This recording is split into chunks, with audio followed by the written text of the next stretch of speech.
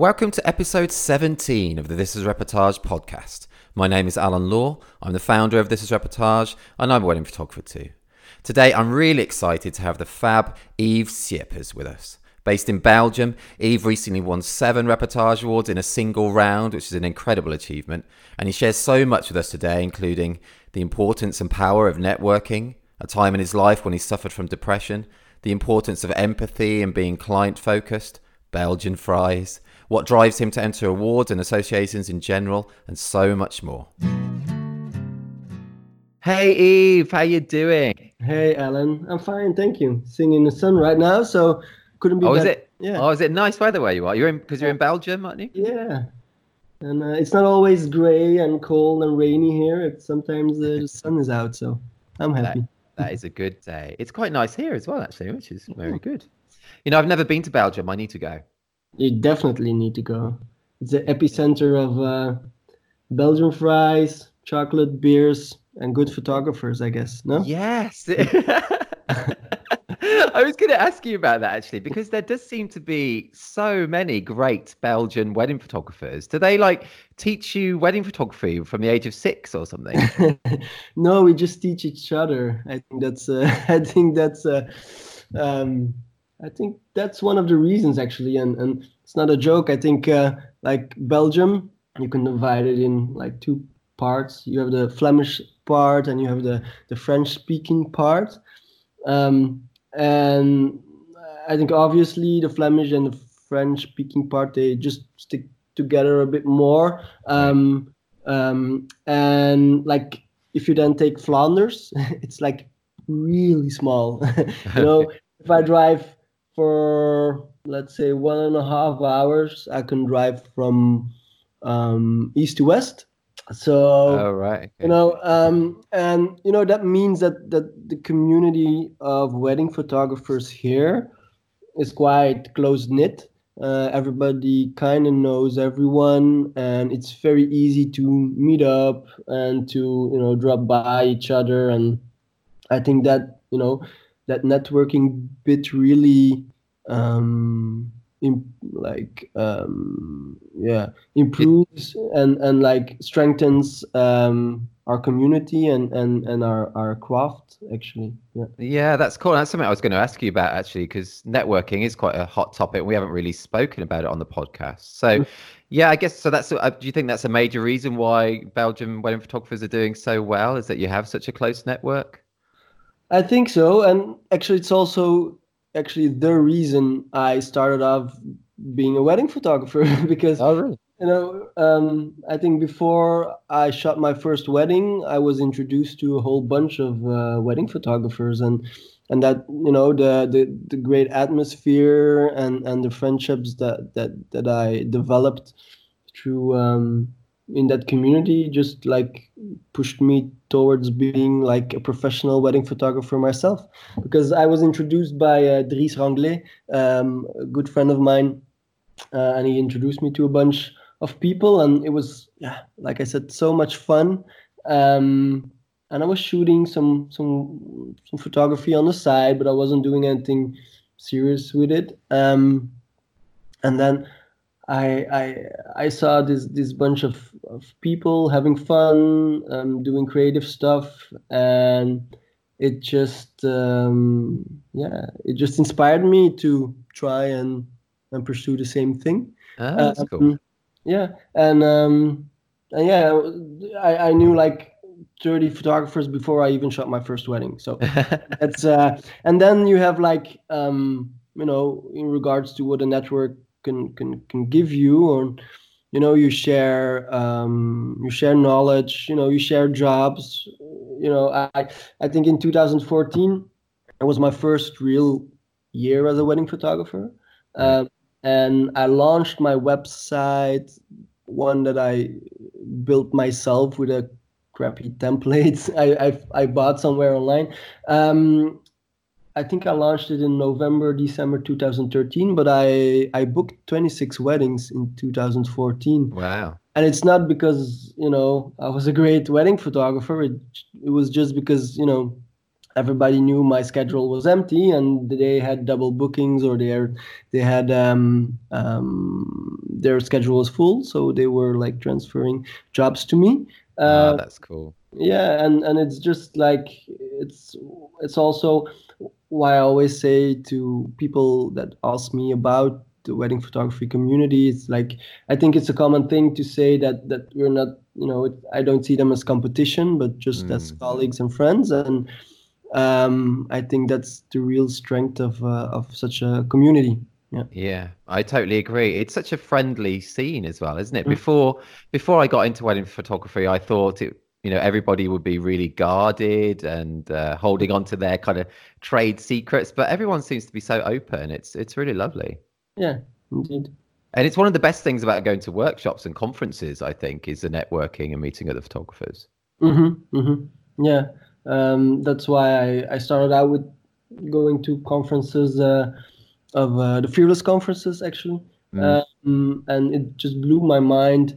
Um, Not only the speakers I saw on stage then, it was, I think the first time I went was in 2014 in Amsterdam, but it was also like, yeah, meeting all kinds of photographers that tackle wedding photography in their own way and have their own mm. style. And yeah, it's so awesome to know that, instead of working somewhere in an office in Brussels and you have your colleagues sitting 10 meters from you, you have colleagues all over the world. That's And so cool. yeah, and you can visit them. And I shot a wedding in San Francisco, I think in 2000, 2018, of Right. Sarah. And that's a photographer. Also, she's also a wedding photographer. Oh, cool. And I met her at a conference in Romania, a Fearless conference. And then, we kept in touch, and she asked me to be a wedding photographer. And when I was there, I stayed at her place, and I hooked up with some other photographers I knew along the road. And yeah, it's fantastic. That is cool. Yeah, it's a very cool industry that way. And talking of fellow wedding photographers, you recently, well, it was about a year ago or so now, was it? You recently shot fellow TIR member Linda Bauricius's wedding, Yeah. which she spoke about on her podcast episode as well. How was that for you? Did you feel extra pressure shooting for another wedding photographer? Was she a good client? Yeah, she was the best client I ever had. No, really, it was. I also shot Philip Swigger's wedding. Oh, did you? Oh, wow. Yeah, and I shot Annelies Gaillard. She's also a wedding photographer from Belgium. I shot her wedding.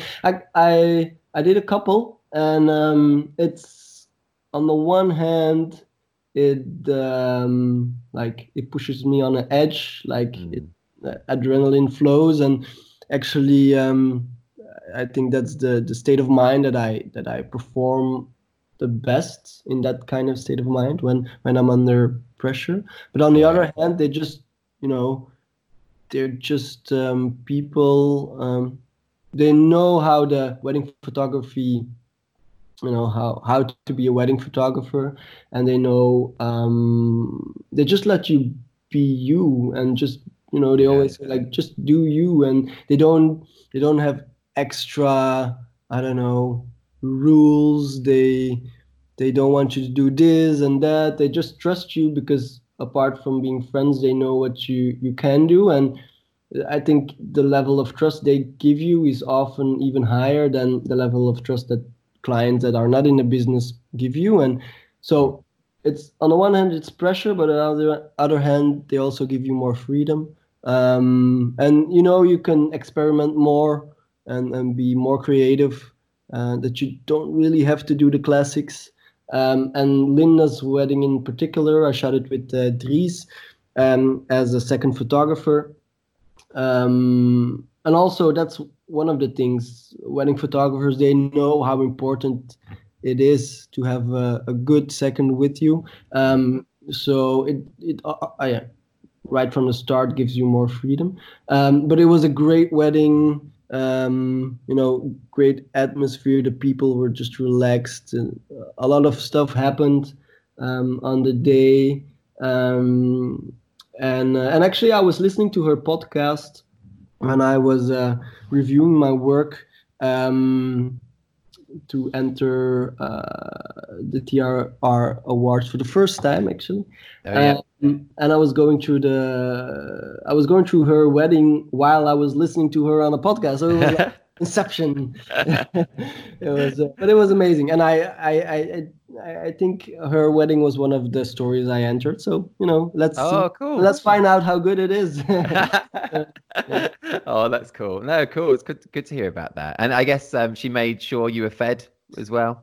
Yes, definitely. There's nothing, but I also tell all my clients I'm low maintenance. I have water and I have snacks with me. You don't request a 5-course meal and to be sat at the top table. And I'm okay with crew meals. Yeah. As long as it's fast and I can just do my own thing. Then I'm good. I'm good. I'd rather be independent and know when you end up in an emergency situation, you have to run, or if you have to, something's happening, you can, you're independent, let's say. Yeah. No, that's good. Yeah. Low maintenance as well is always good. Yeah.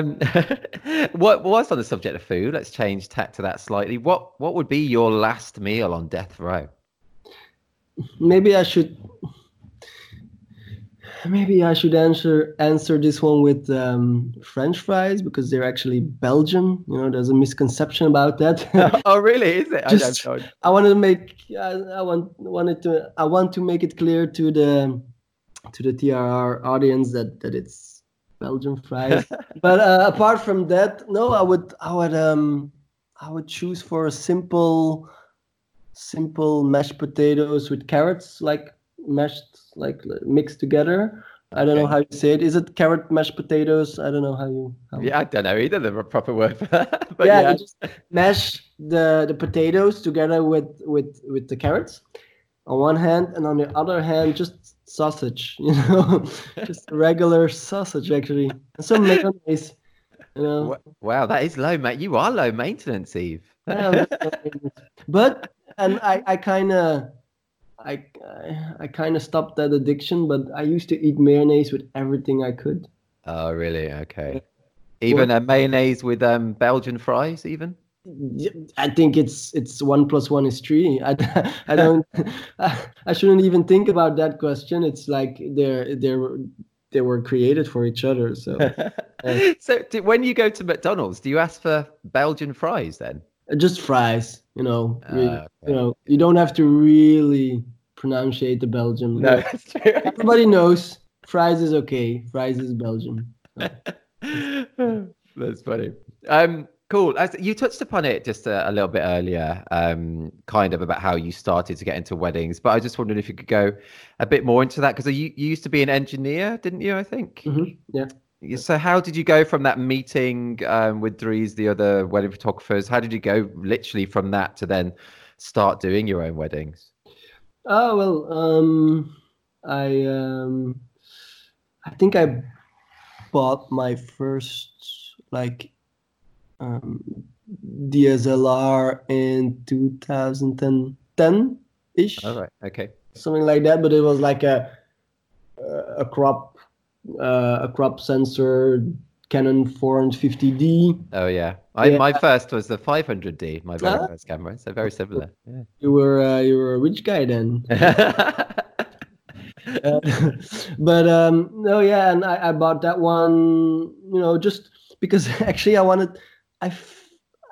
was a slight feeling inside of me that I was creative, but I couldn't draw, I couldn't play music, I couldn't sing. And I was like, yeah, which kind of tool or medium can I use to try and have an outlet for that creativity? And my father always used to take pictures, but just an amateur level, nothing very serious. And so I bought that Canon 450D. And then I played around with it. I registered for like a year of evening classes in some courses. Okay. And I didn't really learn a lot in those courses, because everything they they teach you theoretically. You can just find in any other photography book. But it pushed me to go out there and shoot, and to exercise and to try and try and try and fail and fail and fail. And I think that was the biggest lesson I got out of it. That was in 2010, and then I didn't touch my camera for 2 years.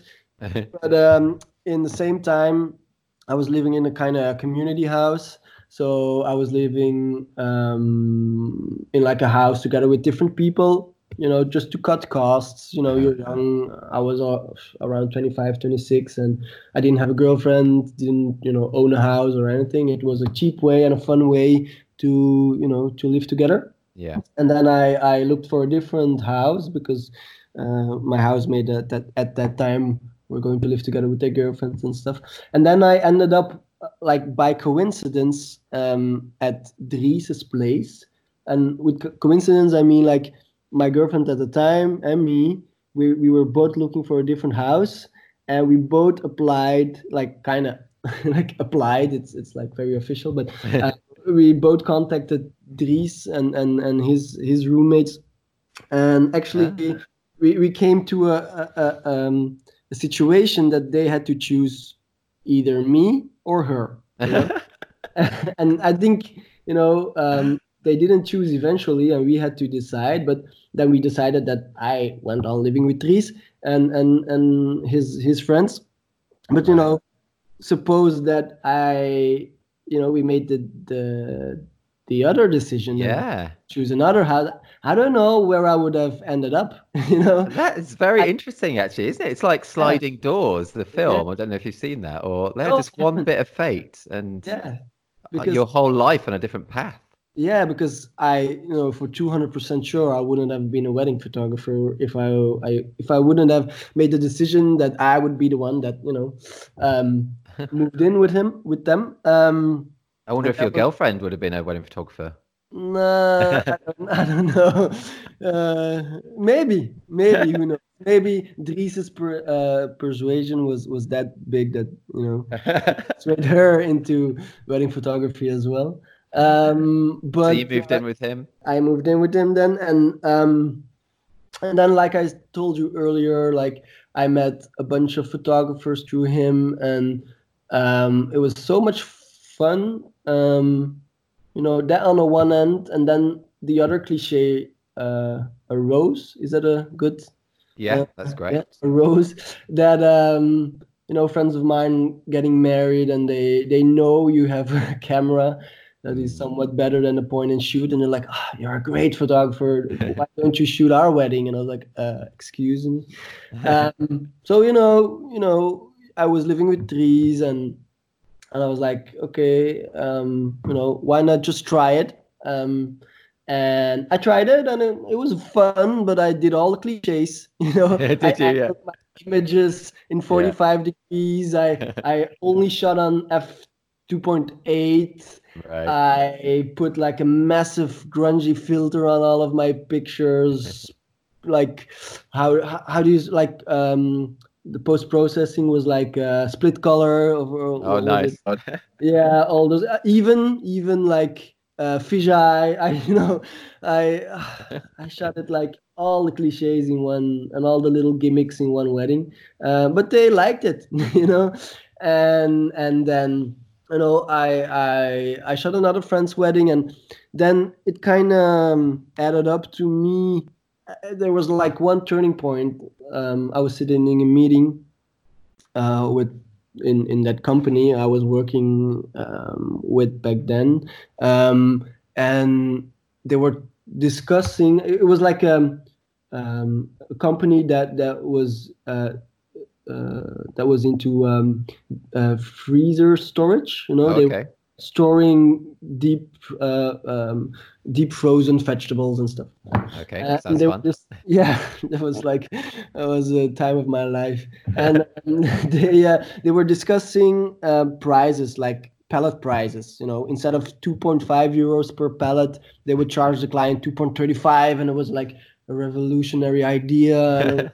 And I was like, I saw all my life like flashing before my eyes. And at that point, I was like, what am I doing here? And I was thinking about like photos and editing, and like, I felt that that was the thing I maybe had to do. So I quit my job and I just started out, without having any portfolio and no website, no name, no nothing. But I saved up some money over the 6-7 years that I was working as an engineer, and I had low costs, because I lived in that kind of co-housing project.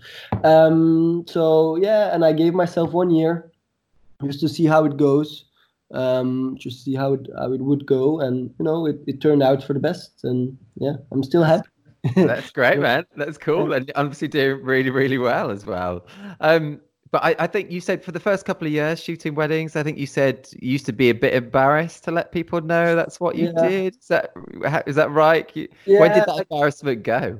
No, it was just like, since I shot that first wedding, every time people ask me about photography, my photography, I said like, yeah, but I'm doing this as a temporary thing, the wedding photography. I'm going to, I try to be commercial photographer, advertising photographer. Wedding photography in Belgium also had like a negative connotation, like Yeah. people, like a couple each on their side of the tree, like peeping out, those kind of shots. Right. Um, and so I was always kind of embarrassed, and I just like, I saw wedding photography actually just as a kind of cash cow. It's kind of an easy market to enter, because there's a lot of demand, a lot of couples, wanting to get married, and they need a photographer, and you have all kind of budgets, from 500 euros a wedding to, let's say, 5,000 or more. So it's kind of a big market, and so it was easy to enter, and I saw it as a temporary thing, but mainly because I was shooting weddings as I thought I should shoot them, like shooting the dress, shooting the shoes, the rings, all the normal stuff I saw on other photographers' websites, like just like the photographers you find in each village, with the window shops and everything. So I wasn't, I think it was just because I didn't really find my own thing in the wedding photography, Yeah. and then as of it all changed in 2016 when I registered for the foundation workshop, Oh, cool. organized by Fearless, and it's I registered because I wanted to be a better photographer, and only after 3 days in the 5 days workshop, I realized it was about stories and telling stories. And I was like, what? Stories? What? Stories? I don't know what you're talking about. So it was a big eye opener. And, it put me on the right path. But That's I've cool. Who were do you have one or two mentors on that, do I had you? two mentors. One was Sergio Lopez. Oh, right. Yeah. And he was like, you know, it was, on the one hand it was Sergio, on the other hand it was Ben Chrisman. Oh, cool. Okay. Yeah. I see like those two pairing up. I see Ben Chrisman being, the mind and the ratio, and the head of the two, and Sergio more being the heart of the two. Okay. And but they work together so, so amazingly. Cool. And yeah, it really had a deep impact on how I, it put me on the right path. But actually the struggle only began because you kind of know and understand where you want to go, but then you don't have a clue how to get there. Yeah.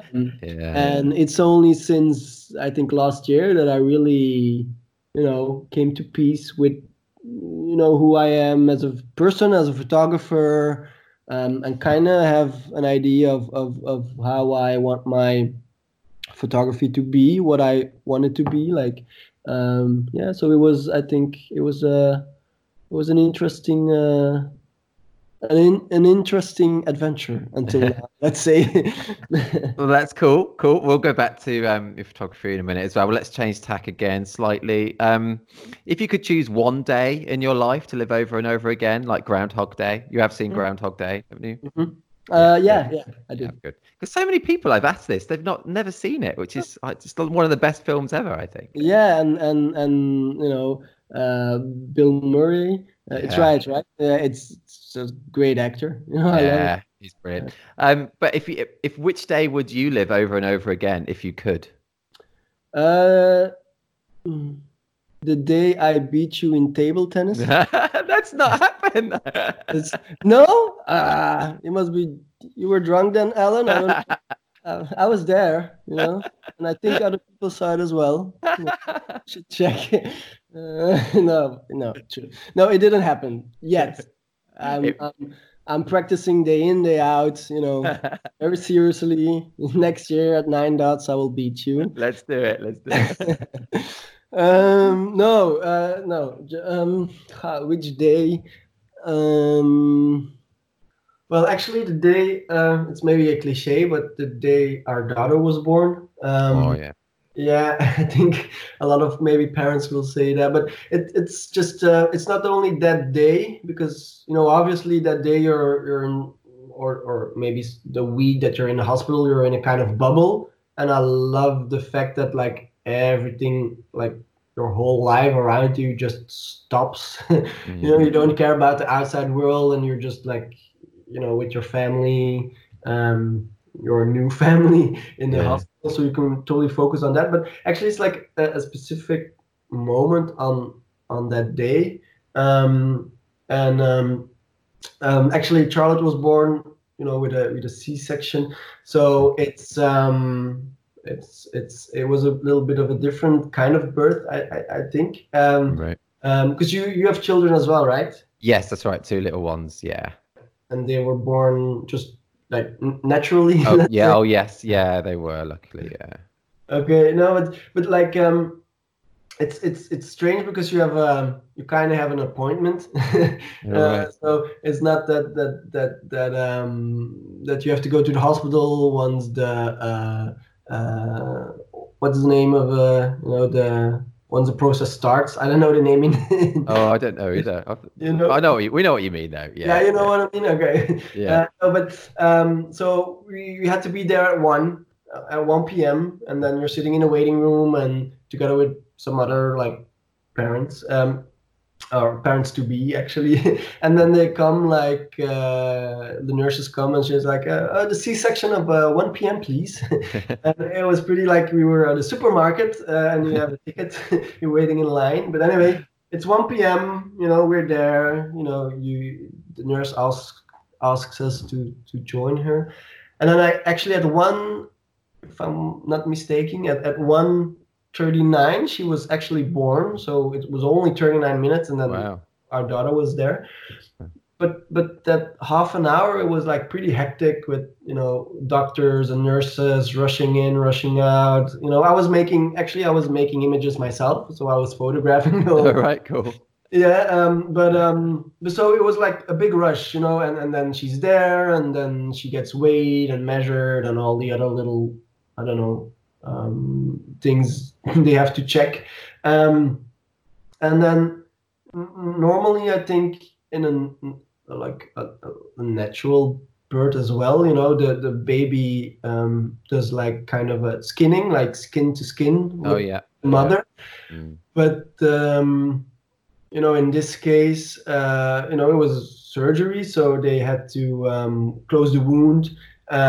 So the father has to do it, All right. and yeah, that was it's like a big rush, and then the nurse takes me to a different room, and you have to sit there, and she hands you your daughter, and she's under cover, and then the nurse leaves. And then all of a sudden, you come out of the whole rush, and then you're sitting alone in a room with a new life under the cover, and like, yeah, and then you're sitting there for 20 minutes, and it was like it was that feeling, it was, first of all, the strangest thing, because as a father, you don't have like, it's the first tactile contact you have with your new baby. Like, if you're a mother and you're carrying the child, I think you have more connection during the whole 9 months. But as a father, you just, it's the first connection, and everything turns quiet, and you're sitting there, and it's like, it was, I cannot explain it differently than it was just magic. And then you start talking to her, and how you will take care of her, and what you wish for her or whatever, and then all she wants to do is like get to your nipples and drink. But no, it's not that nipple that person. But anyway, to make a small confession, it's something that, at the time I kind of was convinced. It was maybe a small belief that human nature and like human character is like, it had bad intentions. If you look around you in the world, if you look to the news, 90% of the news is about violence and anger and people suffering caused by, I don't know, other people wanting power or misusing power.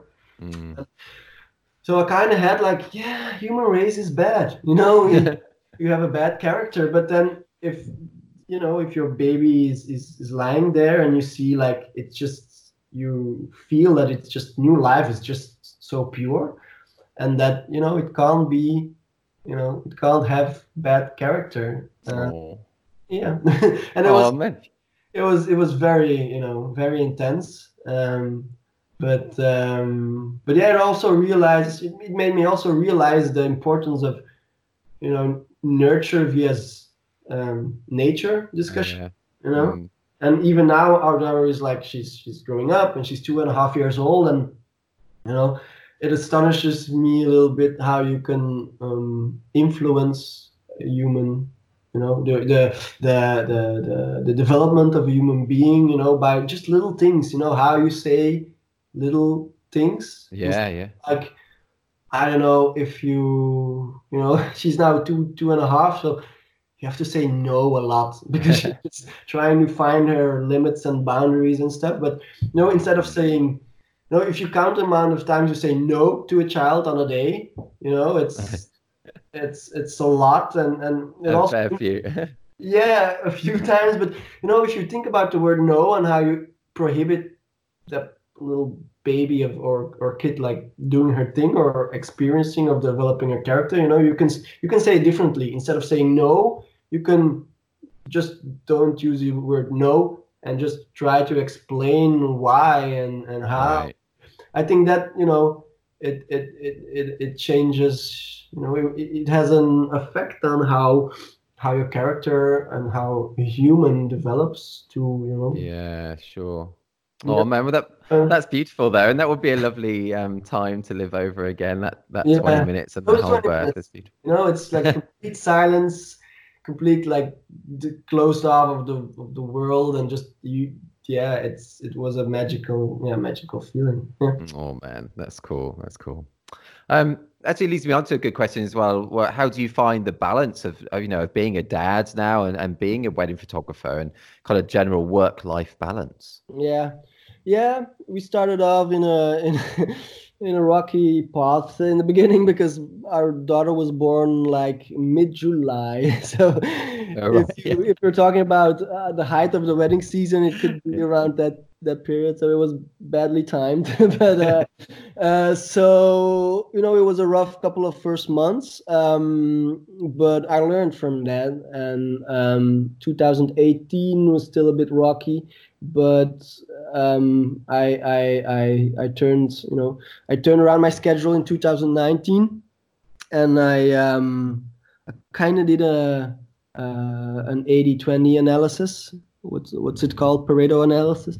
And I kind of lined up all the like 80% of the type of jobs or assignments that bring me actually 80% of my income.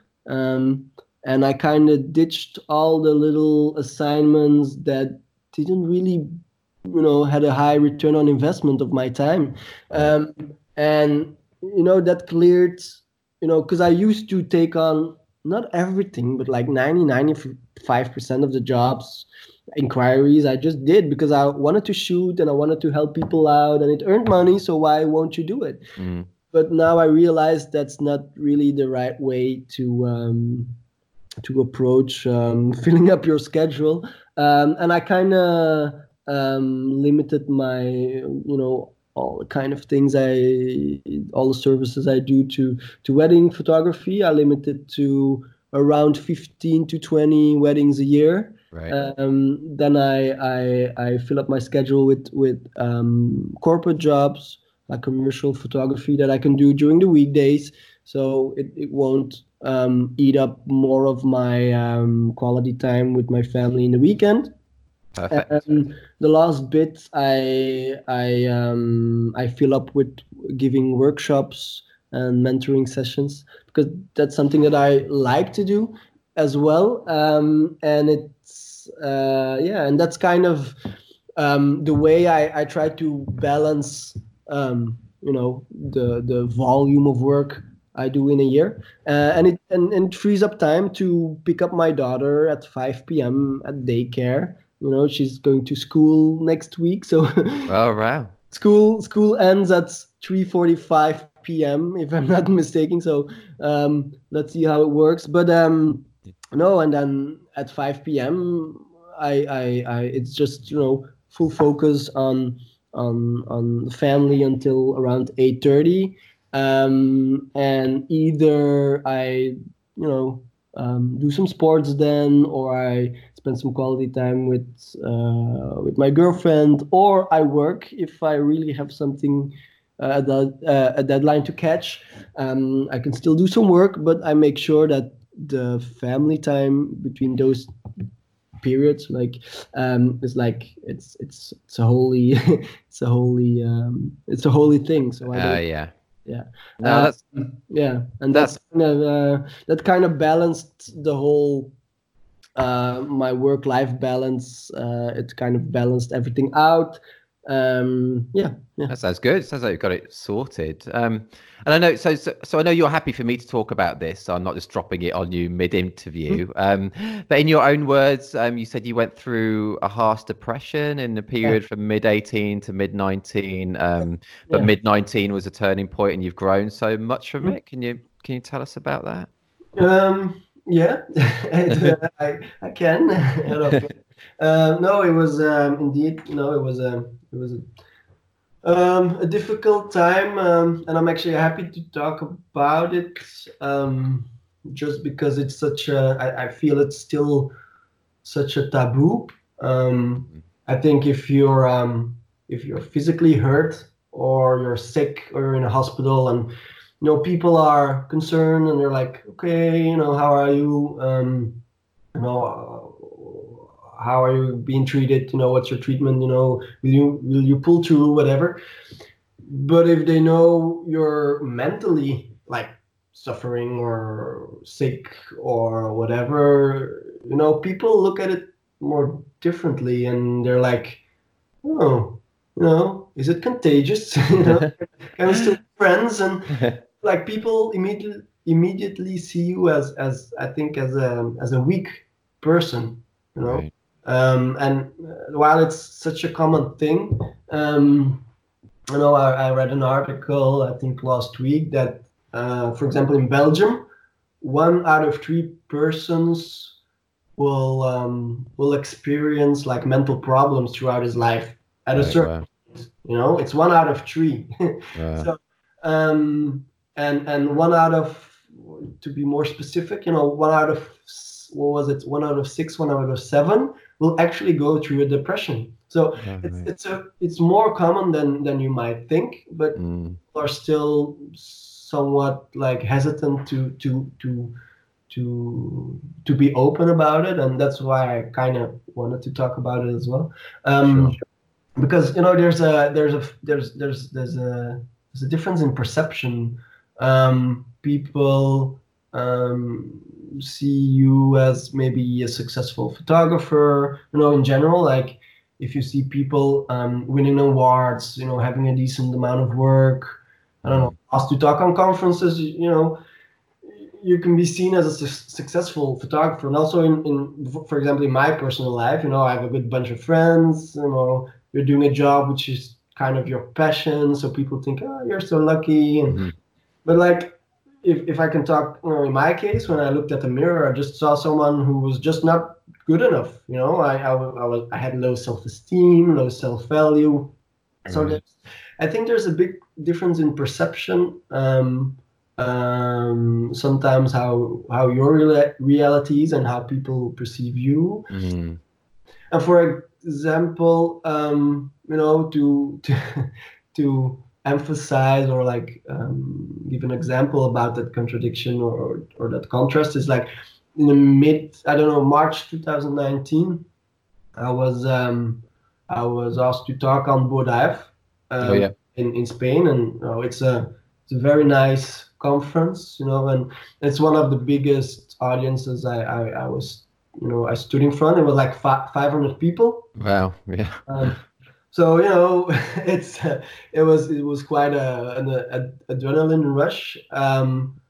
But I was standing there talking in front of 500 people, and while like actually I just wanted to crawl into bed and hide under a cover. And oh man, it was I pulled through. I just put on my happy face and went on with the show. But it was I think one of the most difficult things I had to do until now.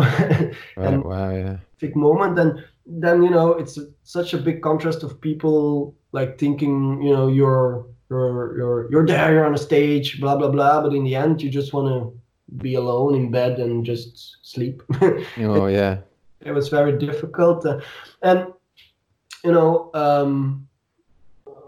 one of the biggest things of ending up in that moment, like depression kind of phase, it was like I said, low self-value, but just being too hard on myself, trying to over analyzing everything. I used to be an engineer, so I analyze everything, but over analyzing everything, trying to be perfect to everyone, like as a photographer, as a boyfriend, as a father, as a friend. And I think that was a big reason. And I also believe our society nowadays doesn't help us in coping with all those little in those relations, because there's like I think we live in a high pressure society. There's a constant flow of information. Everybody wants to come across as a perfect human being in our social media. So I think that's a very heavy burden for some people, and not everyone. There are people out there who can cope with it and can put it in kind of in perspective, but I couldn't. I was one of those people that couldn't, and that led up to to going through a difficult time. But yeah, in the end, I crawled out of it. I don't want to go in too much detail on how I came out of it, because I'm in the middle of trying to write a talk about it, because I think it could be very useful to a lot of people. Oh, cool. Yeah, definitely. I don't want to, give away the narrative too much. Yeah, of course, that's fine. But yeah, it's I came out of it, and in the end, nothing, the world outside of me didn't really change.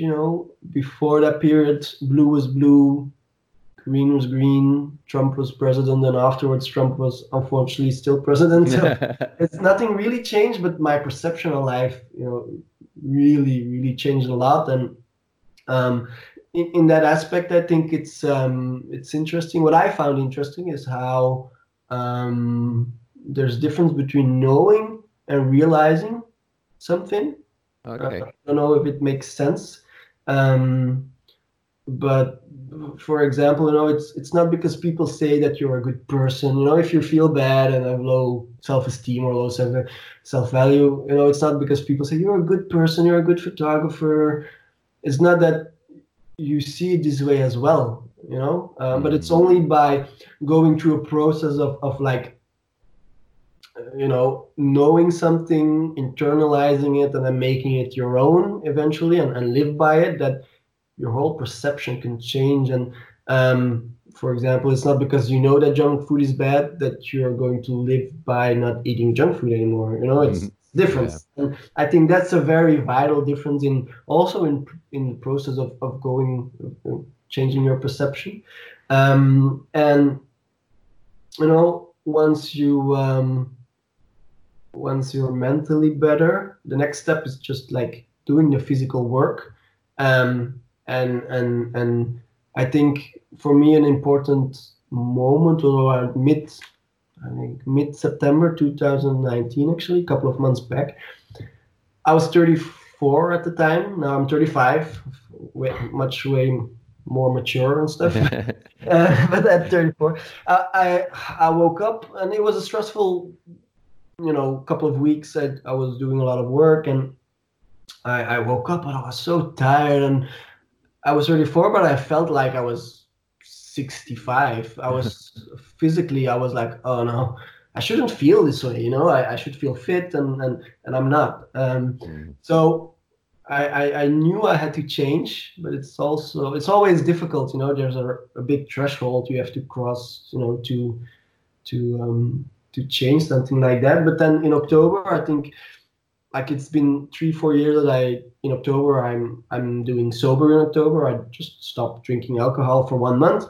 Okay. I did that as well, and it was kind of it was like this year, like this time, it was like a big change for me.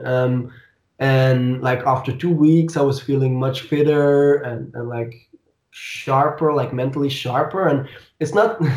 I just want to make clear, I didn't have an alcohol problem. It's like it can seem that I was an alcoholic, but I wasn't. I was just like being a moderate drinker. Like, I don't know. I actually didn't drink at home. Some people drink a glass of wine at dinner, but I didn't. I was just, when I drink alcohol, it was always when I was at a social event or outside.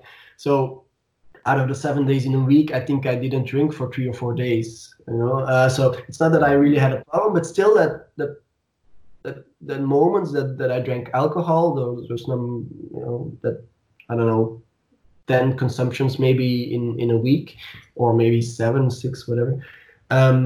It had a big impact. And I once read like a book, Power of Habit, and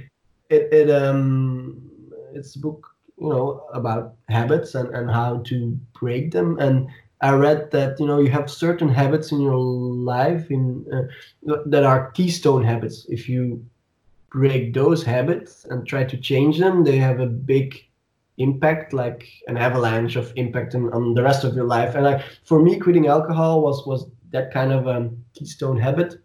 I had more energy.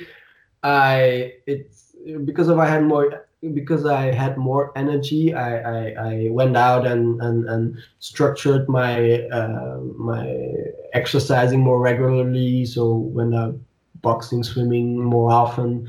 And then by doing that, I started looking differently at my diet, like what do I eat during a day. And it just was an avalanche of different things I changed. And like a couple of months later, right now, I lost around, I think, 8 kilos. Oh, wow.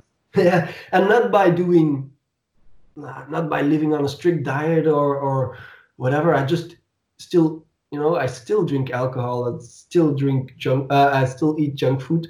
McDonald's, including McDonald's? No, I wasn't. Sorry, I was. No. Like, I wasn't really a fan of McDonald's ever. Oh, man. No, I'm sorry, but I still eat Belgian fries. Oh, yeah, Belgian fries. Okay. Belgian fries. I just want to, underline that again. It's Belgian fries, not French fries. No, but it's not I'm not living very strict. I think in the month of January, I think I drank 1/2 of a glass of wine. So wow. I still do it. But actually, I think the biggest change I've made, that it's not just like a habit or like something in my routine. I don't drink alcohol because everybody else is doing it, or you just feel like it's social pressure. But if I drink a glass of alcohol, or if I eat, I don't know, fries or popcorn when I go to the cinemas, it's a conscious decision. And I think that was a big change in how I live now. If I just don't do anything anymore just out of a habit, but Right. it's always a conscious decision. So that's also, I think, my new mantra. I don't know, motto in life is like being actively conscious and consciously active. Like I actively will think about the decisions I take, and I'm also like very aware of being active in life, like trying to do different projects, but also trying actively, like literally exercise more. And I think That's yeah, cool. That's a great way to be now. I think that's a great mantra, man. yeah, I think yeah, it helps me a lot. I've written it on a little post-it, and I put it under my computer screen just to remind myself of That's it, cool. like day in, day out. Yeah, so yeah, Cool. it's been an interesting, and I think for like one last thing, like one last bit in this whole thing is like the biggest difference also, me being before mid 2018 and after mid 2019, I'm still a perfectionist, and I still try to excel. Mm. But when before that time, I try to excel and trying in order to like differentiate me from the rest of the pack, try to be Mm. someone, try to be someone among everyone else, and Yeah. stand out. But I was focused on everyone else. I was just doing it with keeping one eye on like what is everybody else doing, and I want to be different. I want to Mm. be different than them. And now I still try to excel and still try to you know create high value, but it's not anymore because having a focus on everybody else, but just having a focus on myself, and just being powered by the joy of the work I do, like enjoying the process, and not like having the goal in mind, but having the process in mind, enjoying it, and out of a certain passion. And I think that's a much healthier approach. um Mm. yeah. Totally, man. I think that's a great way of looking at it now. I think that's really positive. And yeah, cool. Oh, thank you so much for talking about that. I think that's really interesting, and people will find that really useful to listen to. Thank you. Mhm. Do you think Yeah. this mindset and do you think has it helped you in kind of entering awards? You've won so many awards from so many different associations. Mhm. What for you is a driving factor that keeps you entering them? Mhm. And does that disconnect help now? You can Yeah. feel less personally attached to images and things. Yeah, I've always been like I've been just in my life, I've always loved competition. um I love to compete, like playing board games or soccer games or whatever. It's like I told you earlier, it kind of pushes me on an edge, and it pressures me. And if the pressure is there, I'm able to excel. If the Mm. pressure is not there, I'm not able to excel in some way. Like when I was studying, my engineering studies, I was postponing all of my work until the last day, and then Yeah, right. and I had great results, but I need that pressure to perform. And I think competition for me is something that I therefore also like to do. Um, and it also enabled me, because everyone, when you start out, you want to differentiate, distinguish yourself from your peers, because Mm. you need business, and Yeah. you need to you need to shout like, here I am. And for me, like those awards were like a good a good means to do this. And so I started out. I think 2014 was my first full year as a wedding photographer, and I think in 2015 I think I was on the 11th spot of I think Fearless Photographers. Wow. So it was already, it was quite a good result. Yeah, that's amazing. And yeah, it like accumulated in 2017. I think I was photographer of the year at the Master of Wedding Photography, and I was in top 10 of Fearless. Nice. And I was like, okay, now I made it. Now I'm happy, and I think it was Sitlali, who you also I think interviewed. Yeah. She she's a friend as well, and she told me, like, you have to watch out because that you don't get caught up in those awards, and because she also had a similar situation, and I was like, no, I can put myself above all of that. It won't, it won't fiddle with my mind, and I will be able to cope with the expectations and pressure. But actually, I didn't. All right. It's like what is success? How would you describe success?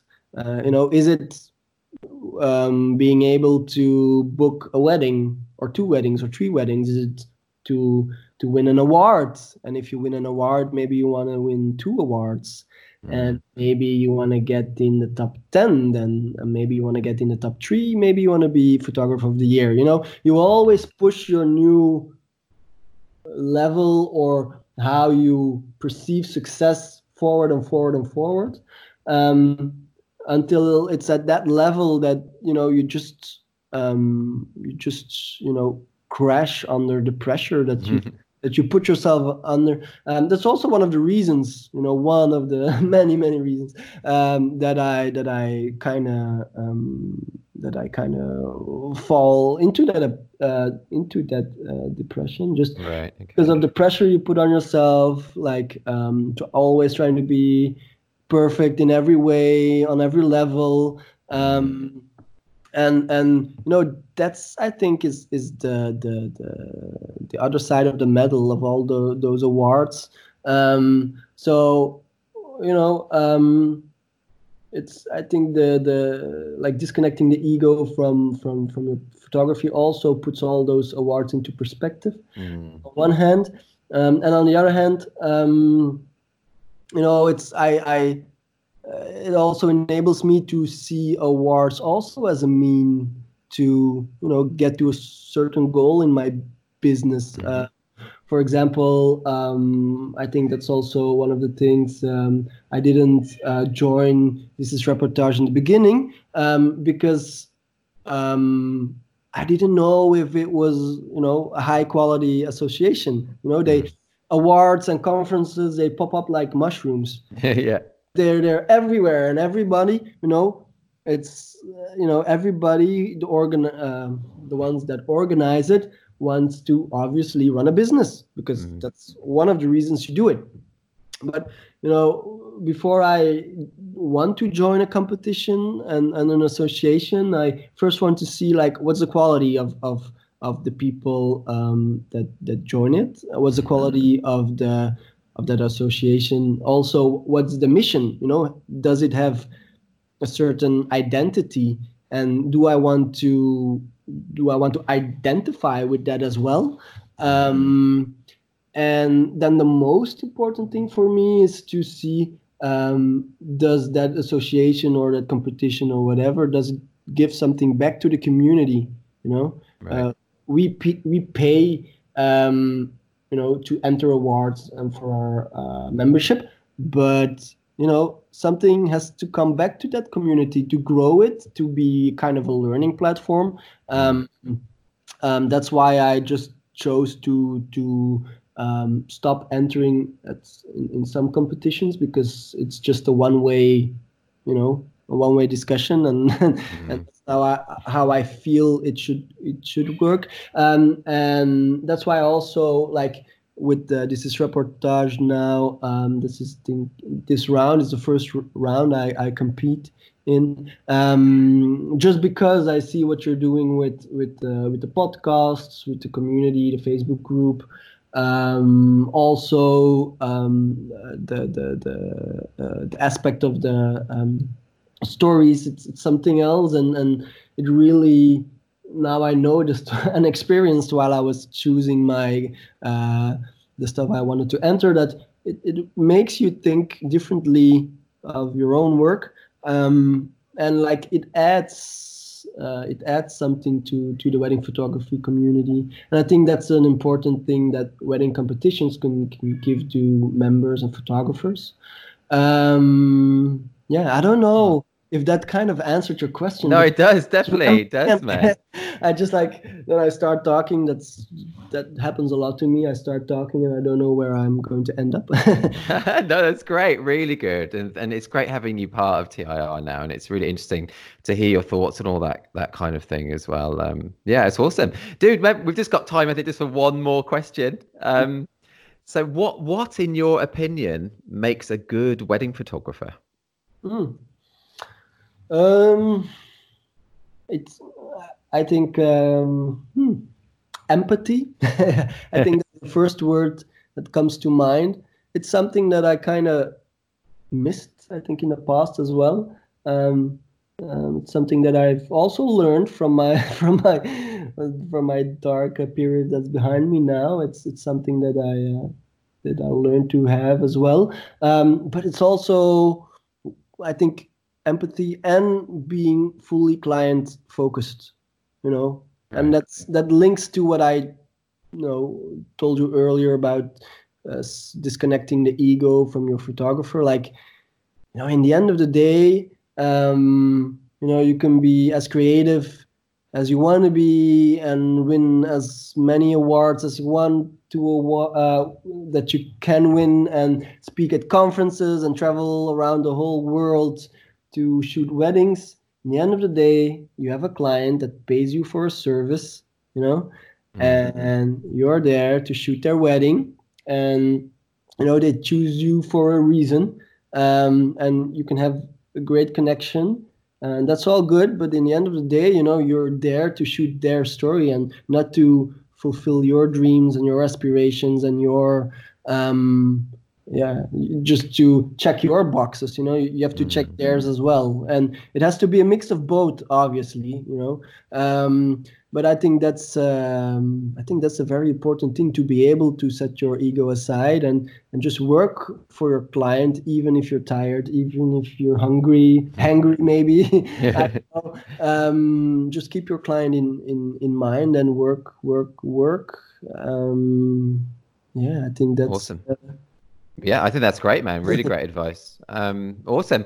Oh, man, honestly, Yves, thank you so much. That was brilliant. I don't know if it was brilliant, because maybe I've said, like, it's a one-to-one discussion now, and I kind of realized, like, maybe 20, 30, 40 other photographers will be listening, maybe hundreds. A lot more. Yeah. Oh, yeah. A lot more. So maybe it's a bit, maybe I talked about things I shouldn't have talked about. But no, I think that everyone will really appreciate you talking how you spoke there and your openness. And honestly, I think, thank you so much for that. I think it was brilliant.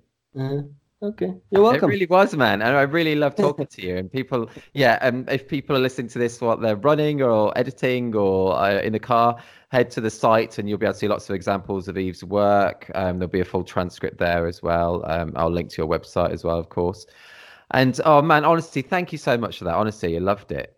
You're welcome, Alan. It was my pleasure. And I'll see you soon. Will I see you are you coming to Dublin to Doc Day? Yeah, I will be there. Cool. I'll see you there. To cheer Sanne in her first ever talk. Yeah. I'm looking forward to hearing her talk. So we're going on a road trip with a bunch of other photographers. So it's going to be fun. Awesome. I'm looking forward to see you there again. And are you coming to Nine Dots again this year? Yeah, I think I already booked my ticket. So like I said, prepare. Oh man, awesome. Thanks again, and I'll see you soon. Yeah, Talk to you soon. Bye-bye. Bye-bye. You've been listening to the 17th episode of the This Is Reportage podcast. Eve was a total pleasure to talk to. So interesting. Hope you enjoyed listening too. Head to thisisreportage.com to see more of Eve's work, including the 7 Reportage Awards that he won in a single round. If you enjoyed the podcast today, you can subscribe to our show on iTunes to be notified when each new weekly episode is ready, bringing you advice, tips and backstories from some of the world's best photographers each week.